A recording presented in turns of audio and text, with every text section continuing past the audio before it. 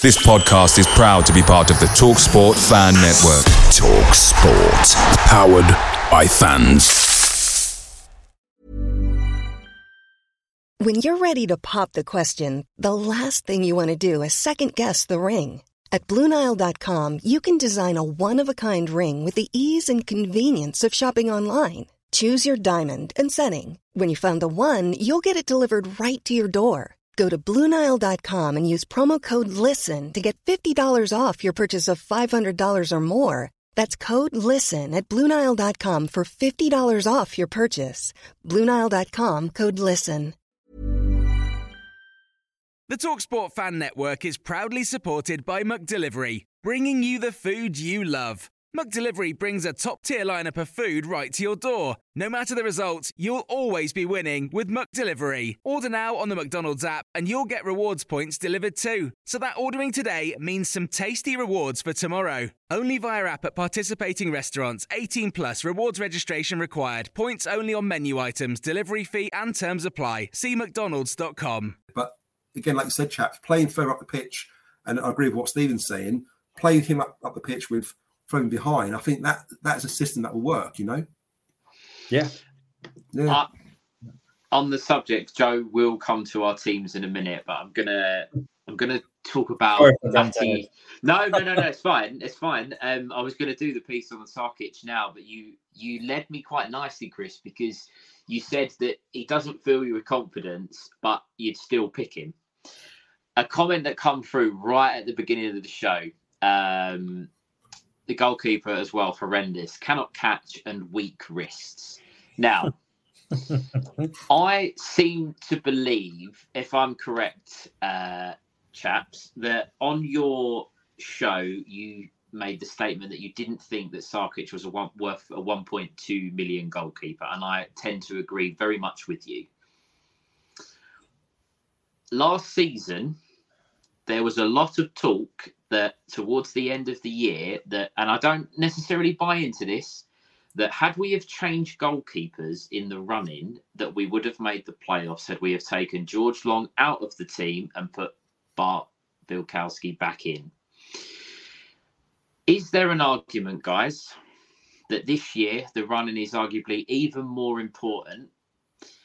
Do we stick with Sarkic for the run-in, or do we bring back a goalkeeper that I believe is capable of saving and earning more points than what Matty Sarkic is?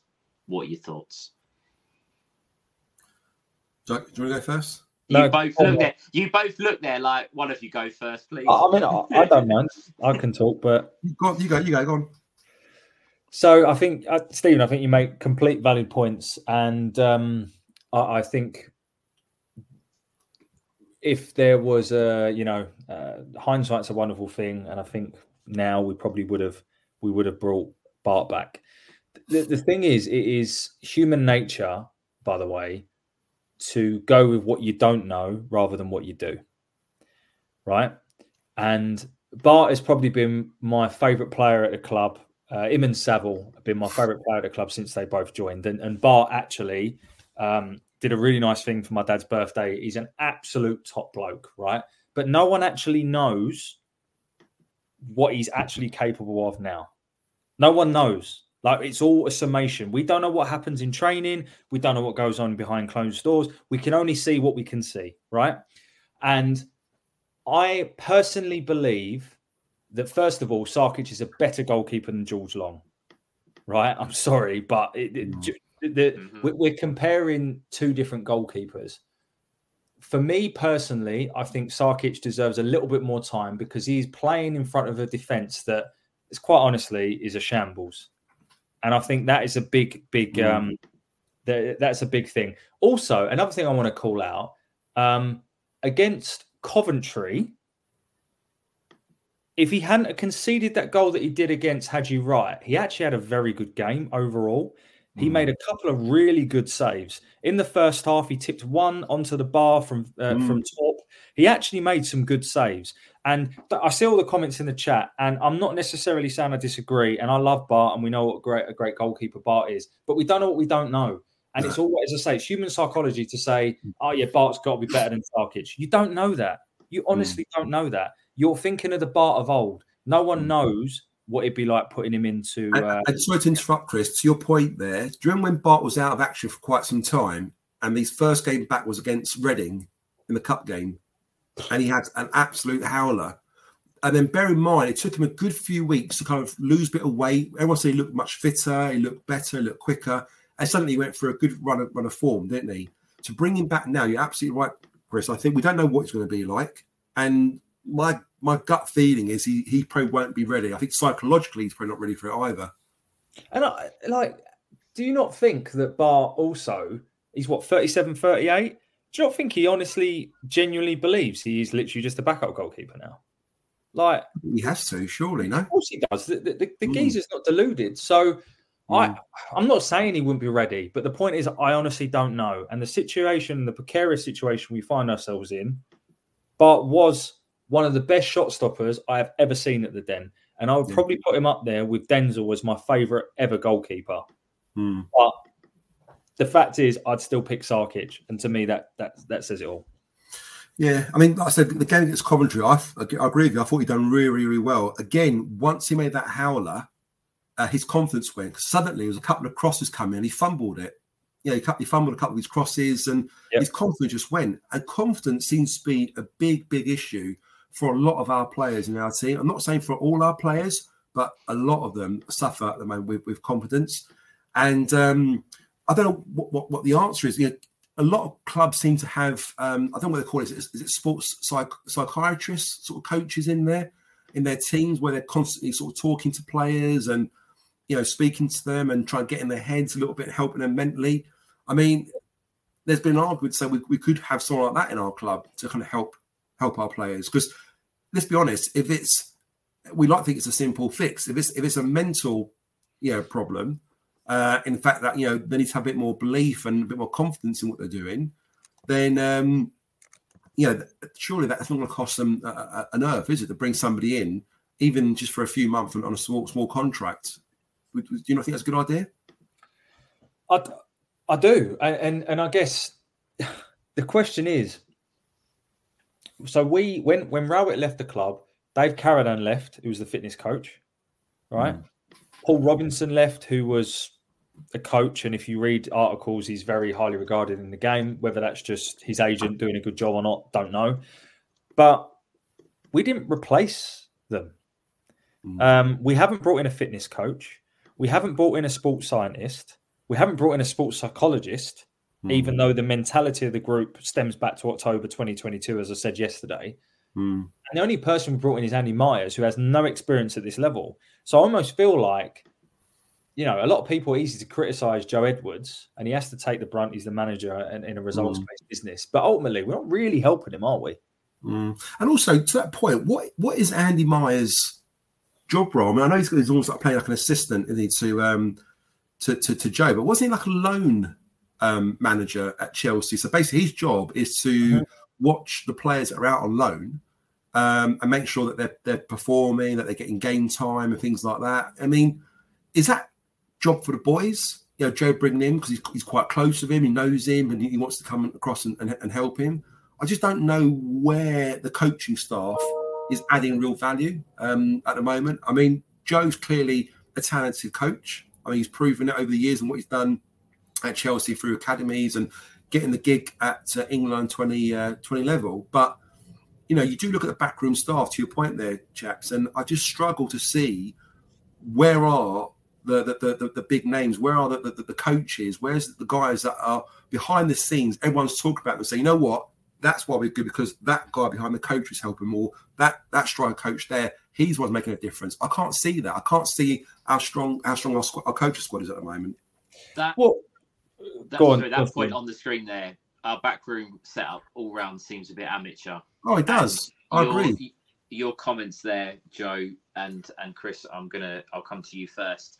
You touched on, again, talking about the board in your show. You spoke about Edwards, spoke about Alex Aldridge, we spoke about Adam Barrett, Andy Marshall, Andy Myers, all of these names and people behind the scenes that I think what gets lost, maybe not on yourself, Chris, is that there's a lot that goes on behind the scenes to run a football team. It's not just the 11 men that run out on the pitch. There's all kinds of stuff that goes on in the background that you don't know these people, you don't speak, you never see them, you never get comments from them, but they all play an integral part.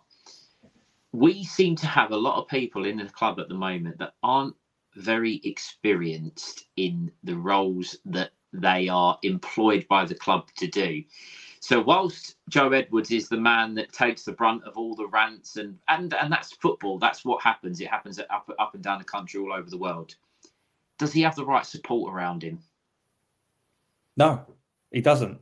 And he is not exempt from criticism. Joe Edwards is playing a style his players cannot execute, and he's not doing anything to change it. Mm-hmm. So he's not exempt from criticism. However, at the end of the day, it is a team. It is not a one-man band when it comes to football anymore. And the likes of Aldo, who is responsible for recruitment, the likes of Andy Myers, the likes of even our own Paul Robinson, as much as we like him, Adam Barrett, these are all people that have no experience outside of what they do for us. And to me, that is absolutely bonkers. We've got all these people that are probably, as equally as experienced as us. Obviously, I'm exaggerating a bit, but the point is we are entrusting them to manage the football operation of our club. And it gets exposed when you look at how we're doing at the moment. It really, really does.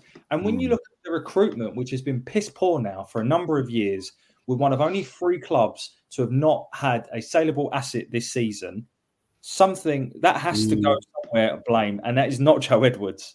Let me tell you, that is not Joe Edwards. Yeah, that's an interesting point you mentioned. And I know you mentioned it in your chat with Chaps the other day, Chris, but you were there with me that day. We were talking to Gary Rowett, weren't we, in the exec lounge? Our mate Gaz. We had a good old chat with him.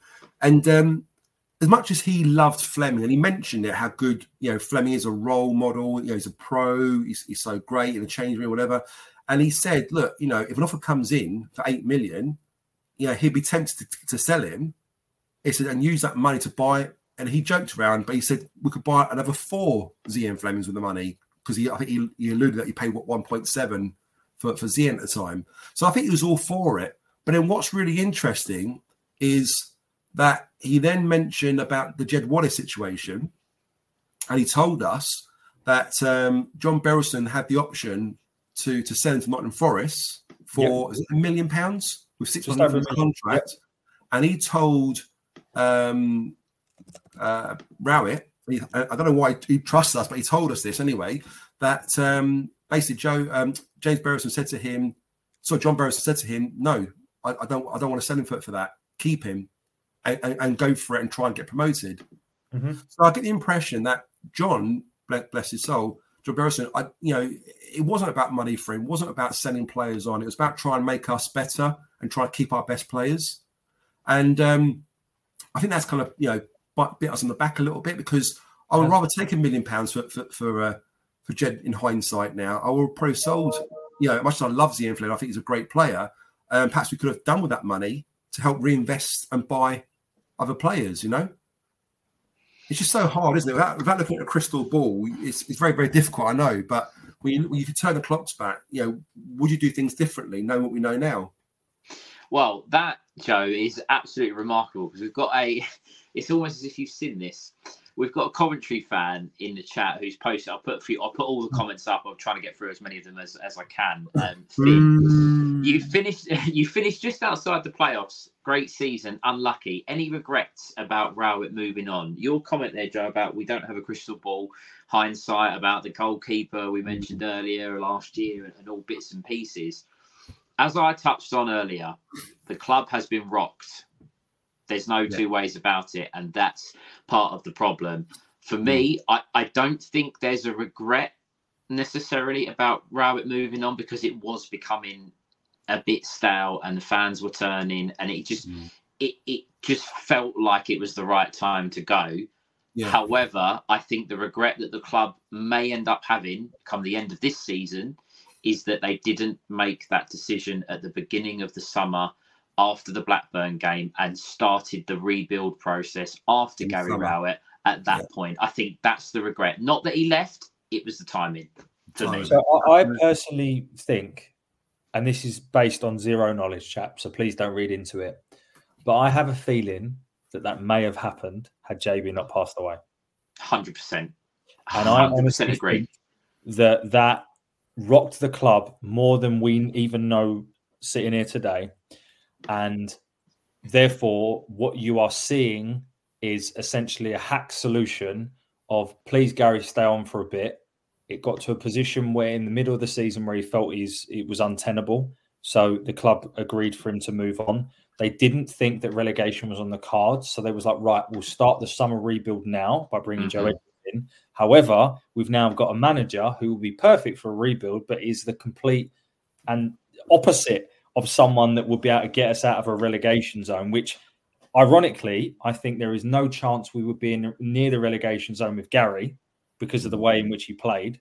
That's not to say I prefer him over Joe, by the way. I'm just stating that view. And I also think some of our summer signings were also representative of that. I think that Casper De Norre is a super signing, and if we remain in the Championship, I only see his value growing, which is a good thing. Nisbet, I remember saying when we signed Nisbet, I had the same knee injury as him, right? I remember doing a little show about this, so I knew just how bad and how difficult his knee could be. And then I think Sarkic was a panic buy because for whatever reason, we almost forced George Long out of the club and we had to bring someone in. So it's just a hack solution together this season. And I just hope and pray we can get through it and then we can rebuild in the summer. I'm quietly confident if we get through this season and survive, I think the summer transfer window will be quite an exciting one.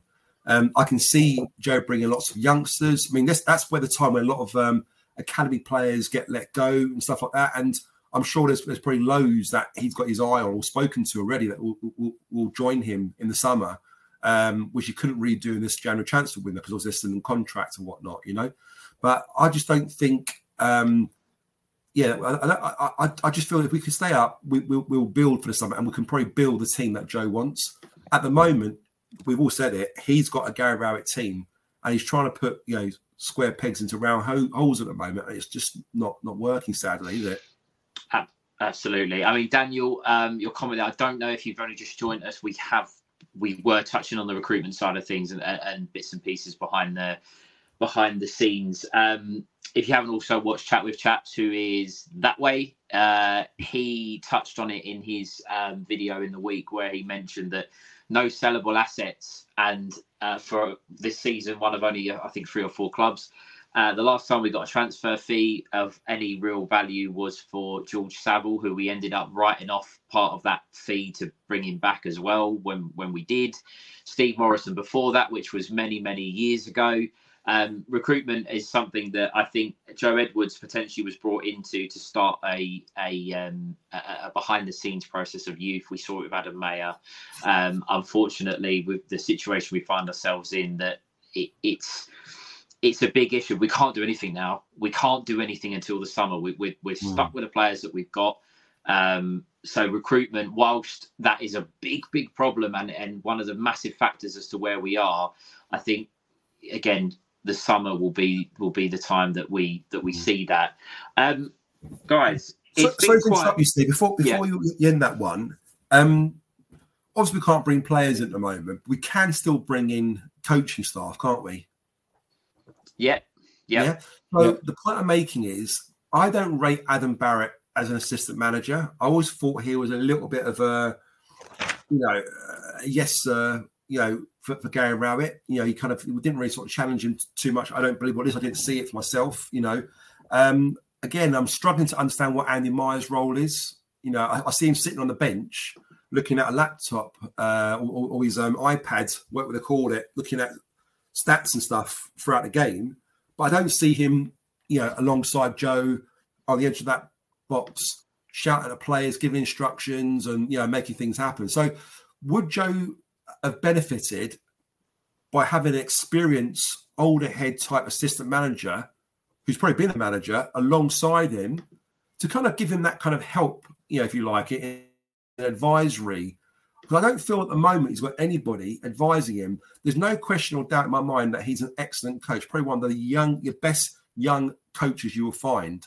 But what he doesn't have is someone alongside him who's going to almost educate and help him a little bit. You know, I mean, yes, you can say he's worked very closely with the likes of Tuchel and Mourinho and Conte, but let's be honest, he's in the kind of backroom staff a little bit. He's not really there with them discussing tactics during a game, is he? So where's that experience come from? Yeah, he's got no real guidance in tactics, really, and what he should be saying to players and stuff, you know? I'm sure he's great in the training pitch. I'm sure the players are really enjoying that and developing under his coaching style a little bit. And you can probably see one or two have thrived from it. But in match days, I think he can do with someone next to him who's experienced head that's going to advise him, give him a little word in his ear, like, you know, and kind of help him a little bit, you know. I don't know at this point. Are we going to have coaches come in? Because let's face it, at any given moment from now until the end of the season with a bad result, Joe Edwards could be out the door. Let's be honest, that's a real possibility. Why are they going to bring in? Who would you bring in if Joe Edwards was at the door? That's the thing. All they're going to do, the club, is they won't replace him now. They will just get Adam Barrett in there as caretaker coach until the end of the season. And all Adam Barrett's going to do, he's going to do exactly what he did when he was in temporary charge, and almost kind of like replicate what Rowett did, and just be very, very defensive, be hard to beat. And we're going to go backwards again. I mean, is it too late to kind of implement that style with you know, with what will be 12 games left to the season if he goes after this one, you know? I honestly don't know is the answer to the question. I think everyone. Also, sorry to interrupt, Stephen. If he does go and we survive, we kind of fucking need Joe Edwards back again, don't we? Like in the summer, to then start doing the rebuild and give us what we want for next season, because that's when we really need him. In some ways, we kind of needed someone to come in temporary charge, you know, like a Warnock or someone like that, you know, who could kind of keep us afloat this season and sustain us a little bit, with Joe Edwards coming in the summer and then do his own rebuild. But I think we probably brought him a little bit too soon. The problem is, and Chris, I'm not skirting around your question. I genuinely don't have an answer for you because I don't know. All the names that I see on social media and all the names that people are going, oh, we should get this bloke, we should get this bloke. I look at them and think, no thanks. There's nobody. Us, will they? No, but even some of the lesser names. I mean, I know it might have been a little bit of a joke, but people are talking about Sam Allardyce and people like that, and you just look at it and go, please just stop. That's not going to happen. I don't know what the answer is, and I would love for the listeners, you guys, any names. Chris is pointing very, very drastically. I'm going to assume. Is it this one? It's the first name from Stephen. Alex Neil. If there was one, listen, I want to make my position clear. I want Joe Edwards to stay, and I want us to build around him. However, if we had to, I need to also comment on something that's gone in the chat. If we were to go for it, I would go for Alex Neil. I've actually met Alex Neil and spent time with him. Randomly, I met him at a boxing match and I spent about an hour chatting to him. He's a very nice guy, knows his football, I mean, from my perspective, and he had a lot of nice things to say about our club. So I quite like Alex Neil. People that think Nugent should manage the team, honestly, like, speak to anyone involved with the club and then they'll tell you, trust me, Nugent should be nowhere near the first team. Believe you me, on anyone that keeps saying about Nugent being close to the management. I think it's telling that he's been an under-21s coach for a long time, as an under-23, whatever it is, and not quite made the step up. So I don't know, but the $1 million question is as you say, okay, Alex Neil, you've got Paul Heckingbottom, you've got I think I've seen a couple of other people, Ita Karanka, people like that names are just being rolled off. I don't see at the moment anyone that fills me with any confidence, because all of these managers, all of them, every single one, if you look at where they've had relative success at this level, they've been at clubs where they've had money to spend. They maybe, I mean, Alex Neil probably at Preston might not have had as much money as some of the others and did a very good job there. But it's just, I don't know. And this is the biggest problem I have, is that when Gary left the club, when Gary Rowett left the club, there was a list of names. They might not have all been everyone's favourite. We all had our opinions. We all did shows about it and spoke about every week and what we were going to have and what we were going to do. But there was a few names that you went, yeah, all right, I can see that one could work. People say Nathan Jones. I think it sums it up that he's taken a job at the bottom of League One with our that side down the road. I just don't see the list of names as of right now to fill me with any confidence. I don't. And that's why I don't know if it's desperation of wanting it to work really desperately with Joe Edwards. And I much like Chris said, I really want it to work for him. But if it doesn't, who really is going to get us out of this? This is it. That's what I'm saying. If we left to Adam Barrett, I can tell you that now. Yeah, he'll have to step in. I mean, it's going to be a big ask for him. You know, far too much hate for folks' lack of hair on here. Baldy's rule. No comment. Gents, go on, Chris. Go on. Sorry, I wanted to go back to the recruitment point, and I just wanted to read out our signings for the last 3 seasons. Oh God! Yeah. Do you know what? Before you do this, I actually was putting something together on this, and not for the show. It was for something else. And I know the list of names you're going to read out, and this is real depressing. Have you noticed that Chris loves a depressing stat, doesn't he? I love facts, mate. I love facts, and unfortunately, a lot of the things that we talk about surrounding the club that we love are depressing. So 2021 season, again, for the championship, our signings were on loan Mason Bennett and Scott Malone. Can I just say that Mason Bennett, I've heard someone say this, apparently he's played 32 consecutive games this season for his club. How many has he started? Oh, really? Is that what it is? He's been sub a lot, has he? Just have a look at his look at the total minutes he's played versus the really right. Okay, I didn't know that. Tell you the whole picture. I thought he started these games, and I was shocked. And there's that conspiracy about our training ground again. I thought, there you go. There's your answer. At the end of the day, he's playing in League Two, whatever. Like so. Anyway, I like Mason Bennett for Millwall, but it's just a shame he couldn't keep fit. So Mason Bennett, Scott Malone, George Evans. And also, when I say these names, I want you to think about where they are now. Good okay, point. So that's key. Troy Parrott, Kenneth Zahor, Mikhail Kieftenbeld. Wow. That was our transfer business in 2021, right? I'm just going to keep going. 21-22, we brought Sav back to the club. Ollie Burke, Benica Phobie, Luke Freeman, George Long, Scott Malone and Mason Bennett on permanence. And then the good signing was Danny Ballard on loan, but we didn't convert him. Okay? And then last season, obviously, to me, it gets a bit better last season. Zian Fleming, obviously, to replace Jed Wallace. Joe's best mate, Vogie.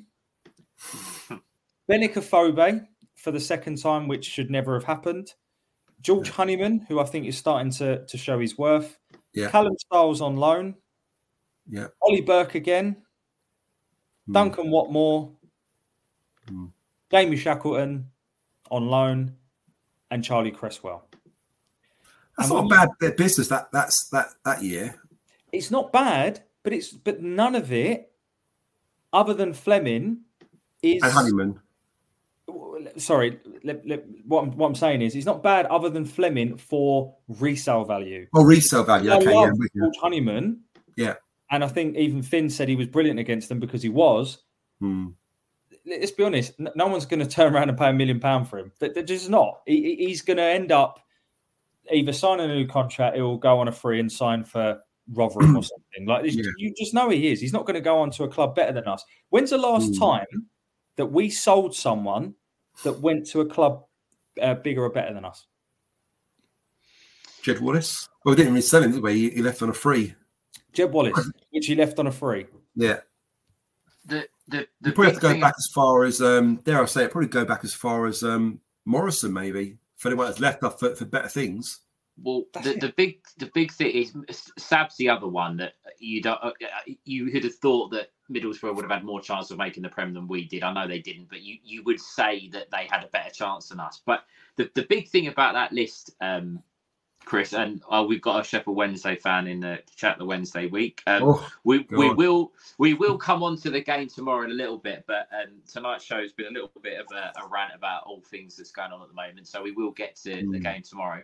That list of players, Chris, the one thing that I spotted in that is if you take out, I would say, Dan Ballard and Charlie Cresswell, every single one of those players, you could essentially, we've just brought in, not worked, brought in another one of a similar ilk. Look at George Evans. Then you've got Kieftenbeld, very similar players that you just tried and they went and they didn't really work. Ollie Burke, Mason Bennett, we've tried them in the same kind of positions, wide on the left, wide on the right. It didn't work. I know it's not just an exact science. They played in other positions, but we just kind of kept recycling different players that play the same way as the other players that they've just replaced. It's never been a real upgrade or someone a little bit different. It's just been like for like every single time. And that's the problem.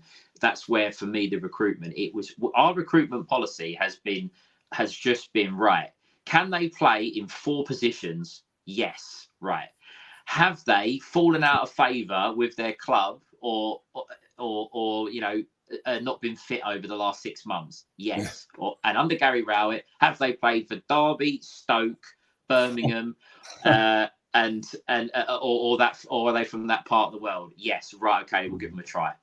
It's just been wingers. Well, weirdly, we did better with those players than we did with, which I think it's been some good business over last summer and also in the loan market in January of late. I think we brought much better players in the last year or so than we did back then. Because as Chris said, where those players gone to, they've all gone to lower divisions, lower leagues. But yet we were challenging for a playoff spot with the likes of Mason Bennett, Malone and people like that. And that's because of the way that Rowett played. Yeah. I think, Chris, again, to paraphrase you, it was a 3-step tactic, I think you said. It was defend, hit on the counter, and basically stop the other team playing. And that's what those players were. They're all relatively grafters. And also back in those days, on the route, we used to score a lot more goals from set pieces. I mean, Charlie Cresswell scored 4 or 5 goals for us, or if not 6, I think, in one season. I'm sure Cooper scored a few. Hutchinson scored a few as well. Whereas look at our defenders now, apart from Wes Harding, I think he scored 2 this season, or 3 maybe. I can't see where our... When you're ready to pop the question, the last thing you want to do is second-guess the ring.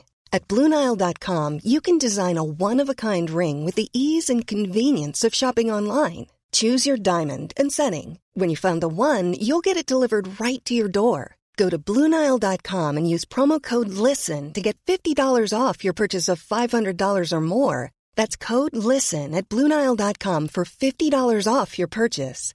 BlueNile.com, code LISTEN. Picture the scene. All of your mates around, you've got your McNugget share boxes ready to go. Partner this with your team playing champagne football. Perfect. Order McDelivery now on the McDonald's app. There's nothing quite like a McDelivery. At participating restaurants, 18 plus, serving times, delivery fee and terms apply. See mcdonalds.com. Big defenders contribute when it comes to free kicks and corners at the moment. And we're certainly not scoring enough with our strikers either in comparison to last season. Joe, just I agree with you there, but just on a point what you made just a second, and Chris, I'll come to you after. You said that we arguably did better with those players that we've brought in over the last couple of seasons, but look where they are now, and we've brought in a better standard of player.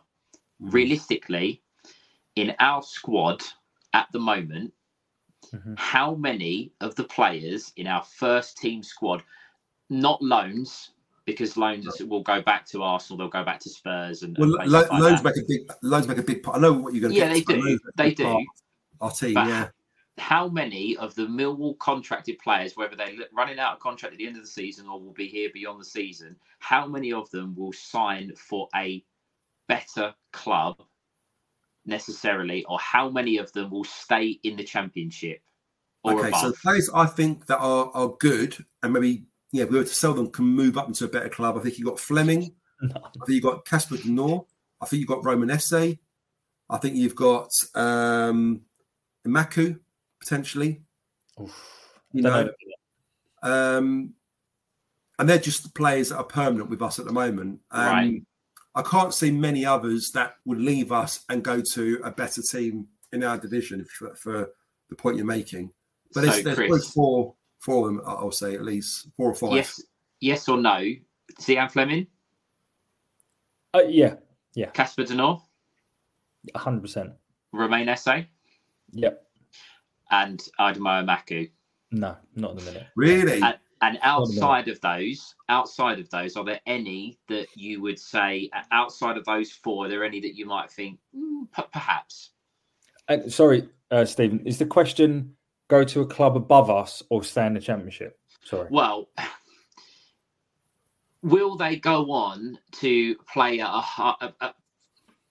higher level than us, for example? Will a Championship club look at our players and go, yes, we want him? But does that mean like a better Championship club that's got every right to challenge for a playoff spot or promotion, for example? That's still a level above, isn't it? Okay, let me rephrase it. If they're out of the teams that are in the top 10 in the Championship, how many of them look at our squad and go, we'll have them? Well, Fleming and Fleming for sure. I think Casper, they will start to talk about him, but it's his first season. I think with the success that Fleming had last season, I think he's still riding off that crest at the moment. He's not having the best season of the season, but I think a lot of other teams, when they look at us, they look at Zian Fleming as a danger man. Little do they know he's probably not quite firing on all cylinders at the moment, all those performances lately. Joe, I mean, we've got, I think, Finn's still here, and we've also got the Wednesday podcast. So let's ask them. So if you're still on, Finn, and the Wednesday podcast, who would you class as our danger men? Who would you be, if you could sign 1 or 2 players from us, who would you be wanting to sign? Let's ask them that question. On that as well, as a little plug, I believe Ben went on the Wednesday week podcast in the week to talk about the game this weekend. So if you haven't listened to it, go and check that out. I believe it was that podcast. I think Mickey's just let me know. And I think the question was asked. I think the question was asked in that show. I think Ben mentioned that as well. And I think, unless they're going to say something different now, I'm pretty sure they picked out Zian Fleming as the one player that they would have if they could pick any player out of our team. Fleming and Honeyman. Who said that? Finn, Coventry fan. But what I would say...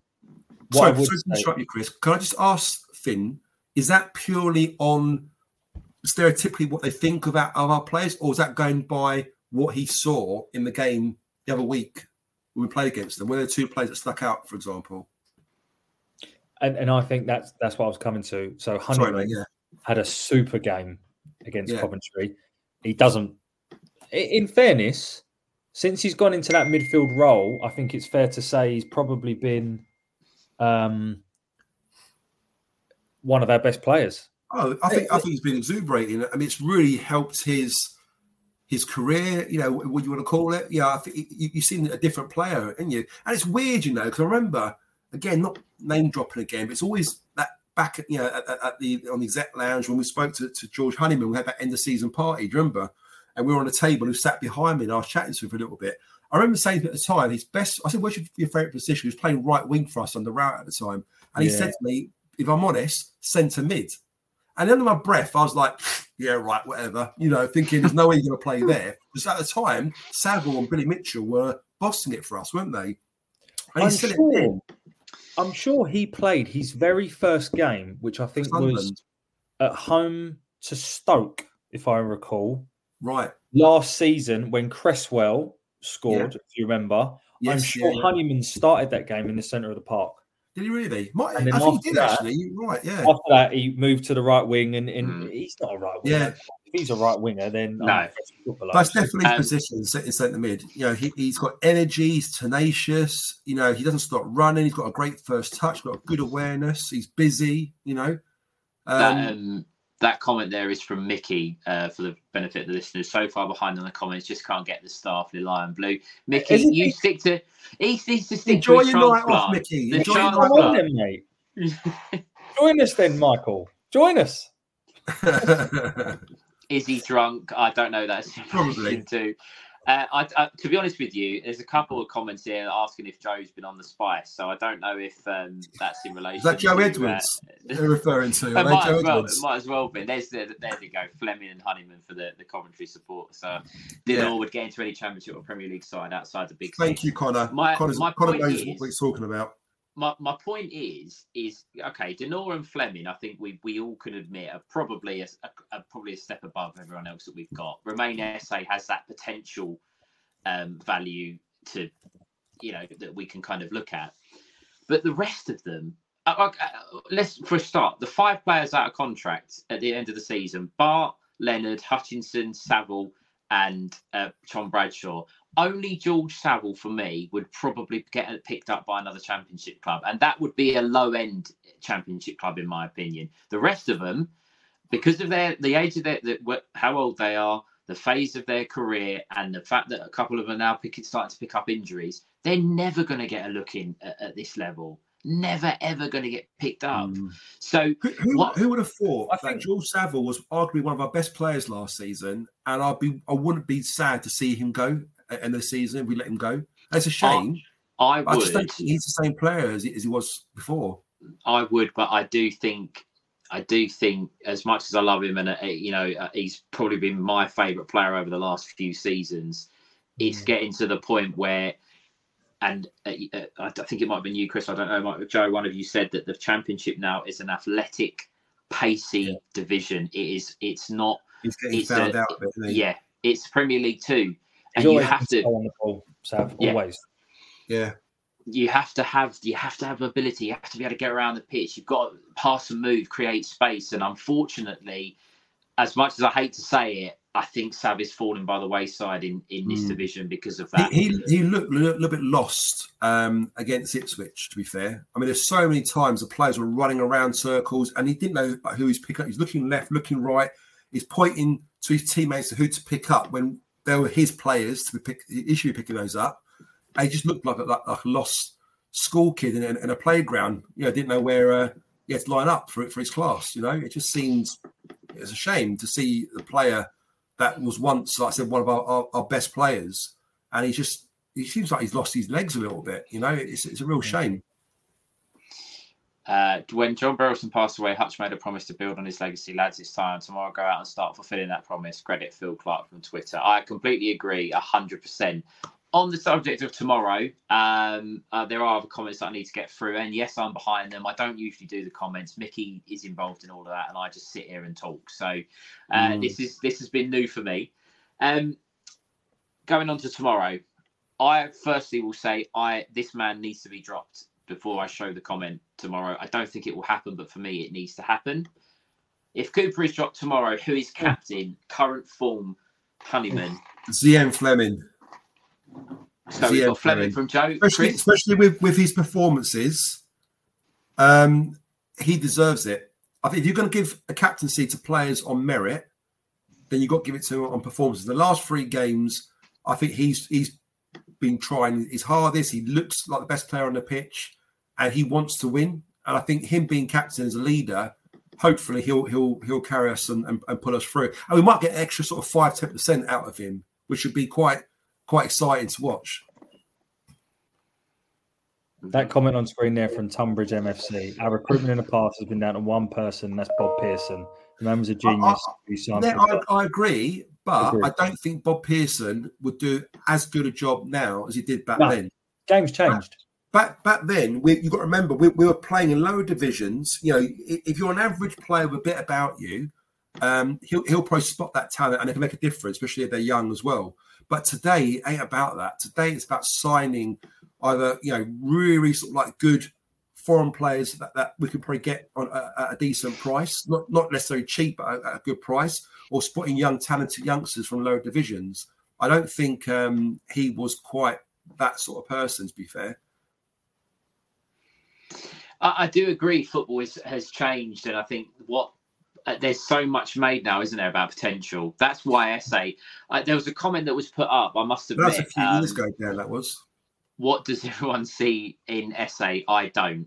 Now, I thought that there were two passes that Remain SA played on Wednesday night that were absolutely out of this world. One in the first half that had Obafemi been on the pitch and not Tom Bradshaw running onto it, Obafemi would have got away and had a shot on goal. It was sort of along the floor, about a 30, 40-yard pass. Unbelievable. I think Remain SA has got all the potential in the world. He needs to be playing football. I don't think we can rely on an 18-year-old kid, but there is a player in there. There is certainly a player in there. I've started to calm it a little bit in the sense of perhaps he does need to develop and grow. He's still a young kid, but there is definitely potential in there.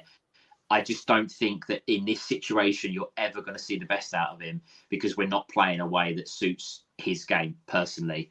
And the point you made earlier, you know, had his through ball was put through to Obafemi instead of Bradshaw, Obafemi would have took that touch, passed the defender, and he'd been one-on-one on the goalkeeper. But you watch Bradshaw, he takes the touch, which wasn't a bad touch to be fair, but as soon as he takes that touch, he's got nowhere to go with it. He puts a hopeful cross into the box where there's no one there. I think the nearest person, I think you mentioned, that was Murray Wallace coming through, wasn't it? You know? Yeah, I mean, we always. I deliberately didn't review the game Wednesday because it was depressing. But whenever we attacked, it almost felt like we were attacking with like 1-2 players tops, whereas Ipswich always felt like they had 5 or 6 players attacking at once. Yeah, they just ran rings around us. We're not athletic enough. We're not fit.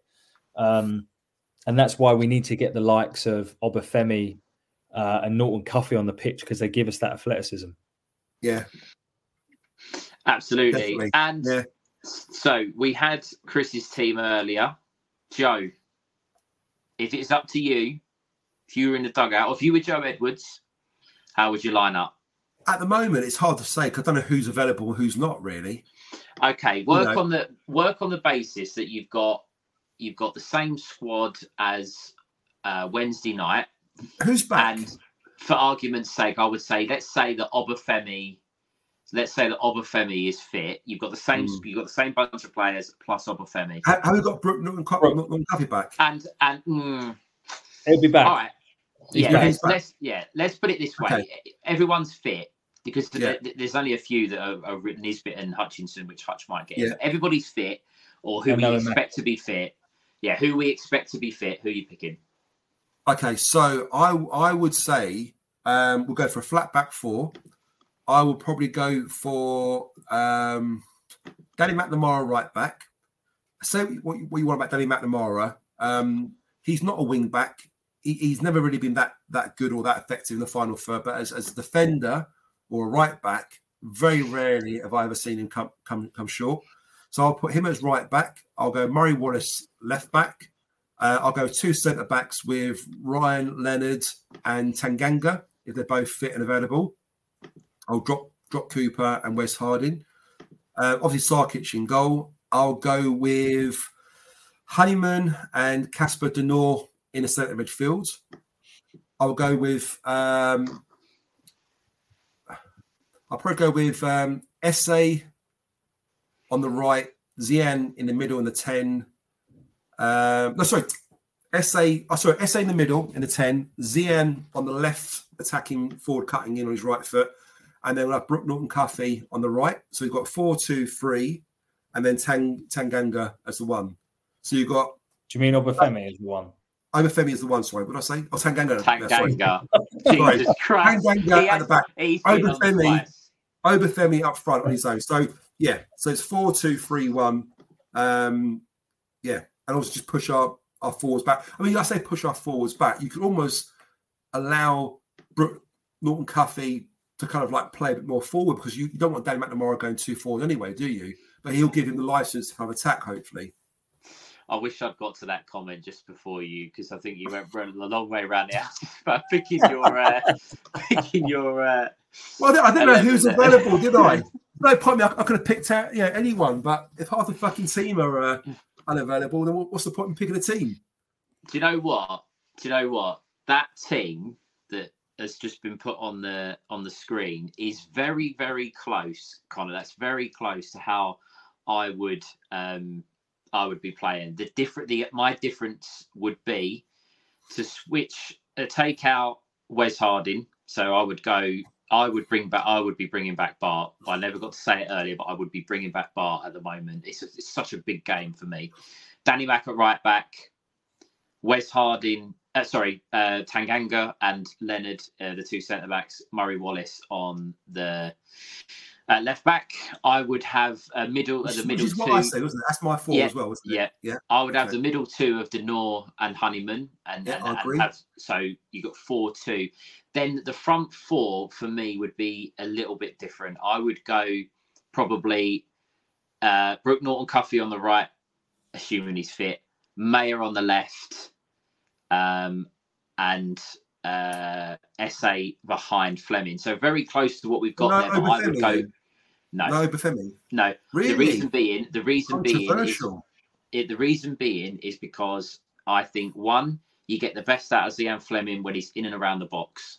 Yeah, 100%. We need a goal. We need the talisman of last year. We need him to step up, and the only way he's going to step up is when he's in and around the box, being able to actually put the ball in the back of the net, not shoved out wide. I think if you've got someone in the box, we saw it against Preston. He made space. Okay, we could argue that the Preston fans and manager said he was unmarked. You put Mayer and Brooke Norton-Cuffy putting crosses into the box, Fleming can win that header. He's not good. That's his role. And I think just an opportunity to give him the chance to show the other two, Bradshaw and Obafemi, that if you stay in the middle and you actually, you're the striker. Tom Bradshaw on Wednesday night ran out to the wing and put a cross in. And it was a really good cross into the box, but he's supposed to be the one on the end of it. We didn't have anyone in the box. Say to Fleming, stick in the middle, and that would be it for me. But I think I'm at the point now where Zian Fleming is probably our hope to find goals in this team. And the only way it's going to happen is if you get him on the pitch, central, and actually bearing down on goal, personally. We've been going for nearly 2 hours. Chris, probably about the hour mark for you. There's still loads and loads of comments. I'm trying to get my way through. It feels like it's been half now, doesn't it, Stephen? It feels like it's been half now. It's so quick. I know. Yeah. I've starred 23 messages that I wanted to come back to and ask you guys your points on them, and I don't know if we're necessarily going to be able to go through every single one of them. I'm going to keep a couple that I'm definitely going to come to. One here, Tom Bradshaw, getting a lot of abuse online today. Lots of Wolves fans getting the ump with the LBGT and trans stuff. Should be concentrating on practice putting the ball in the net. Big news online. Personally, I'm not going to comment on it too much. Millwall are contractually obligated to get involved with these kind of things, and Tom Bradshaw seems to be the one that they put in front of the cameras for it. I certainly won't be abusing him for it. Not saying that on what side of the fence I sit on. However, someone's got to do it. I don't think it's right if our players are being abused for it. This is what's got to happen. Obafemi won't be back. He left Coventry at half-time after being subbed. I don't know how true that is. No, I don't know. He then played. He didn't leave at half-time. I think he played 60 minutes, didn't he, in that game? 65. I'm not sure. I'm not too sure, but it's something. He's had an attitude in the past, but I think Joe's just building his fitness back up, isn't he? He's done 45 minutes, then he's done 65. I think if he's in the Wednesday, tell him. Absolutely. You'll know. Leeds has been moved to a Sunday, guys. I know it's only a small thing, but we don't know what time it is, do we? The chance like could be an early kickoff or a late kickoff at 5:30, which would be a bit of a shame. Yeah, just again, I don't think that does us any favours personally, but this was an interesting point talking about off the field antics and issues. This I thought summed up very nicely. We need to sort our pre-seasons out. Though Dartford, Welling, and Gillingham not competitive enough. Yeah, I agree. Couldn't agree more that the standard of our opposition in friendlies is shocking. It is absolutely shocking. And they only do it because they're local. And I don't know, the police must, I don't know, the cost or whatever. But that is a real big problem. I completely agree, Alan. I've got another one of your points to come back to. This comment went down very, very well earlier. A few people replied back to it. I didn't get to it in time, but I will now. You say that the championship has changed in the last 5 years. The thing is, we haven't. We've still got 8 first teamers from the 18-19 season. Bang on, Lions Raw. 100%. You've got the full backing of us boys, and I'm sure plenty of the listeners out there, because I've been banging on about it. 7 of the players in our first team squad were signed by Neil Harris. So that tells you all you need to know. A couple of little bit depressing ones. Maybe for Chris, he likes a depressing comment, doesn't he? Love it. If we change manager and go for a pragmatic, boring defensive manager, we could stay up. But what a missed opportunity to evolve the club style. Absolutely. I couldn't agree more, Glenn. Agree more. Which is ultimately what the club were doing when they brought Edwards to the club. At the end of the day, that's the strategy they were trying to implement. But none of us, for 1 second, well, I'm a pessimist, as the boys have alluded to. For 1 second, thought we'd be in a relegation battle when we changed manager, and here we are. So absolutely, I truly believe if we make it to the summer of the season and we stay up, I think we've got a really, really exciting season ahead of us next season. I think it just needs a lot of changes, a lot of players out, a lot of players in, and we'll finally see Joe Edwards' team next season. But it's a gamble. Is he going to keep us up? That's the question, isn't it? Really, This is a bit of a jokey comment, but it made me laugh. Get Joey Barton in with Alex Scott as the number 2. I had to start that because Chris it's just Chris. I'm going to ask you guys, as I say, there's so many comments coming through still. I'm going to put up this one. Firstly, can I have a score prediction from you both? Also, based on this might not necessarily mean much to the listeners, can I also have a first goal scorer for you both? And I am going to make a note of it. So, Joe, first goal scorer for the Lions and a result tomorrow, please. Okay, I really hope that Obafemi starts. I think he's due a good game and a goal. So I'm going to go for a 3-0 win, and Obafemi to score first. Chris, I don't know how to respond to Joe saying we're going to win 3-0 tomorrow. So I'm just going to move over to you. Can I have a result for you, please, and first goal scorer? If we pick the team that I said. So, Mr. Edwards, if you're watching, we will win 2-0, and Zian Fleming will score the first goal. Okay, I'm going to go for the most nervy of nervy 1-0 wins. Oh, I don't think I could go through that. And 1-0. I think I'm going to back Zian Fleming to be the man to find a way to get us ahead. Question that was starred again from Alan. He come through with quite a lot of very, very good points.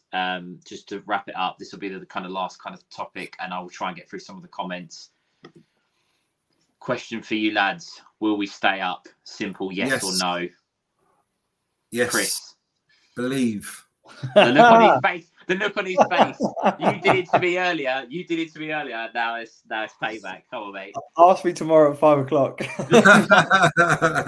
No, if I had to answer now, I'd say yes. I would. I'd say yes. Just.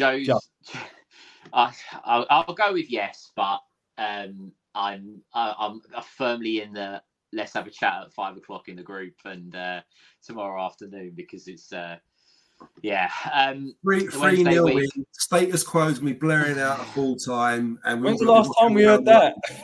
Yes. 3-1 Millwall, Sarkic to score first. Mickey, you might want to put a bet on not that. A fucking own goal. Is that what it means? It's an own goal. Next season. You're on it in again. Tangfastic own goal or Harding, we lose 2-0. Oh, don't. I think you boys need to have a chat with Ben and pass some of that positivity on to him. Yeah, Ben's a realist. Ben, no, honestly, you say that Wednesday week. When we visited your place earlier in the season, Ben told everyone we were going to win 6-0 and Joe Edwards was taking us to the Champions League. So there is positivity in there. And Ben, he's probably not watching. He's on his holiday at the moment in Spain. I'm sure if he is watching, he's a few beers in, but he'll be telling everyone that we're going to win the Champions League in 3 years' time. If Edwards goes Sunday, that's possibly in relation to staying up. 0-0, Fleming to score first, Ken Clark 2-0. Mickey, come back, always forgiven. I promise not to moan about keeping up with the comments. Yes, I know I've struggled with them, but there's been so many. We really appreciate it, guys. It's not me dismissing it. This show, the live, is built on you guys interacting with us, watching, liking, subscribing. I know that some of you guys probably have watched Chris in the week. You've watched me and Joe on previous shows. We all really, really appreciate the support and all the comments. We take all the feedback. We try to listen to things and improve what we put out. And then Joe says we're going to win 3-0 and it all falls apart. But we do try. Mickey is back on Sunday. Mbappe wants to join Millwall next season. 1-0 deflection off of someone's hairy ass. I'll take it, mate. I will absolutely take it. Been that many comments, he is lying. I can cope with more. Well, guys, on Sunday, if you can just put up as many comments as you like and Mickey can deal with it. As I say, final words for the show. Joe, can you give us some positivity? Yes, okay, you're saying it's going to be 3-0, but can we have some final words of wisdom from yourself, please? Okay, so I do think the players have been trying, all by probably one or two of them slightly off pace at the moment. So I do believe they are trying. But tomorrow, they know how important this game's going to be. They know it's a must-win game. From what I'm hearing inside the camp, these boys are up for it. There's a real togetherness. There's a real fighting spirit. And they know what's asked of them. And they're going to go out there, they're going to deliver it. And they're going to go out there and smash it. Get behind them. Yeah, I mean, I'll excuse our home fans for the Ipswich game because a lot of them were sat at home watching fucking Sky TV and watching us on the box. They didn't want to bother about the effort to come down there. But tomorrow, we're going to have a decent turnout, I'm pretty sure. Let's get behind the boys. Let's make the Den a fortress. Let's be vocal. Let's be noisy. Let's get in there. And then, I'm sure the boys will go out there and do the business. Come on. 3-0. Come on. Chris,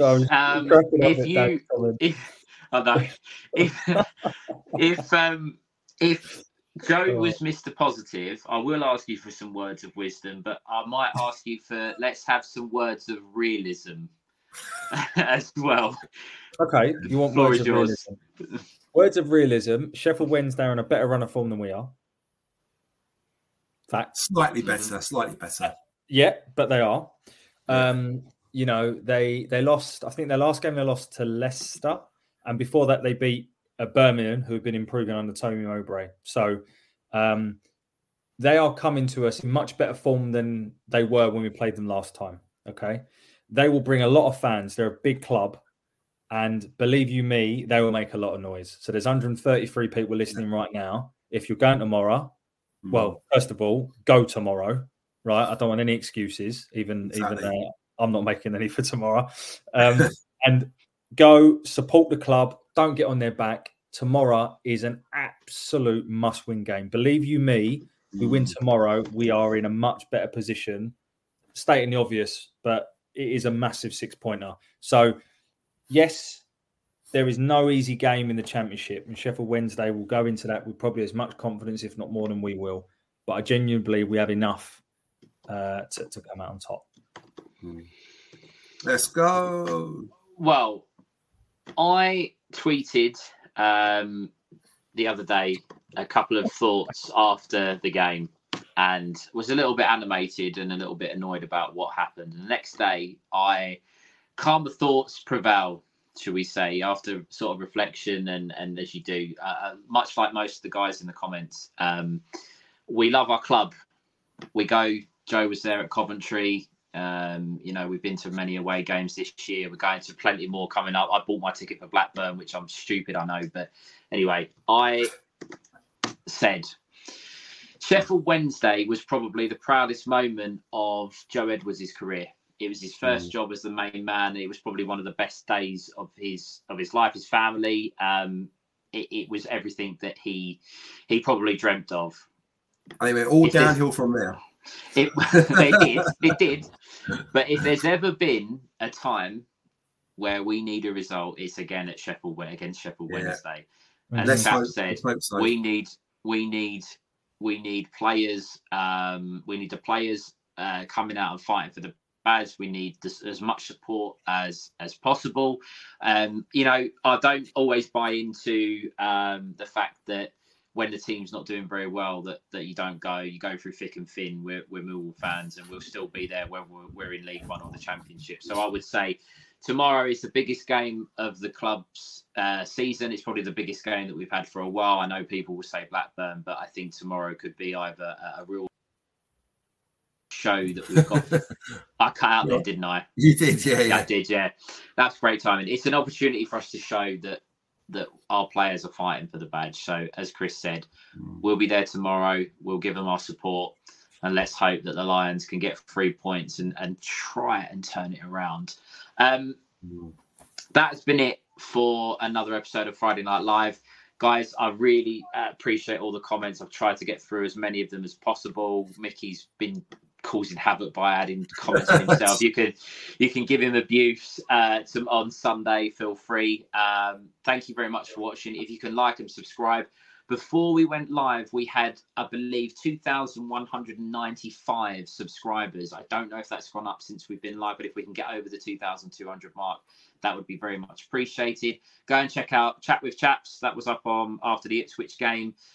Ben appeared on the Wednesday Week podcast. Go and check that out for his take on the game at the weekend.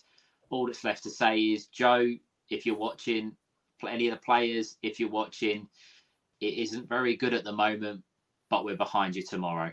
Come on, you Lions. Bye for now. Bye for now. Away days are great, but there's nothing quite like playing at home. The same goes for McDonald's. Maximise your home ground advantage with McDelivery. Order now on the McDonald's app. At participating restaurants, 18 plus serving times, delivery fee and terms apply. See mcdonalds.com. Mom deserves the best, and there's no better place to shop for Mother's Day than Whole Foods Market. They're your destination for unbeatable savings, from premium gifts to show-stopping flowers and irresistible desserts. Start by saving 33% with Prime on all body care and candles. Then get a 15-stem bunch of tulips for just $9.99 each with Prime. Round out Mom's menu with festive rosé, irresistible berry chantilly cake, and more special treats. Come celebrate Mother's Day at Whole Foods Market. This podcast is proud to be part of the TalkSport Fan Network. TalkSport. Powered by fans.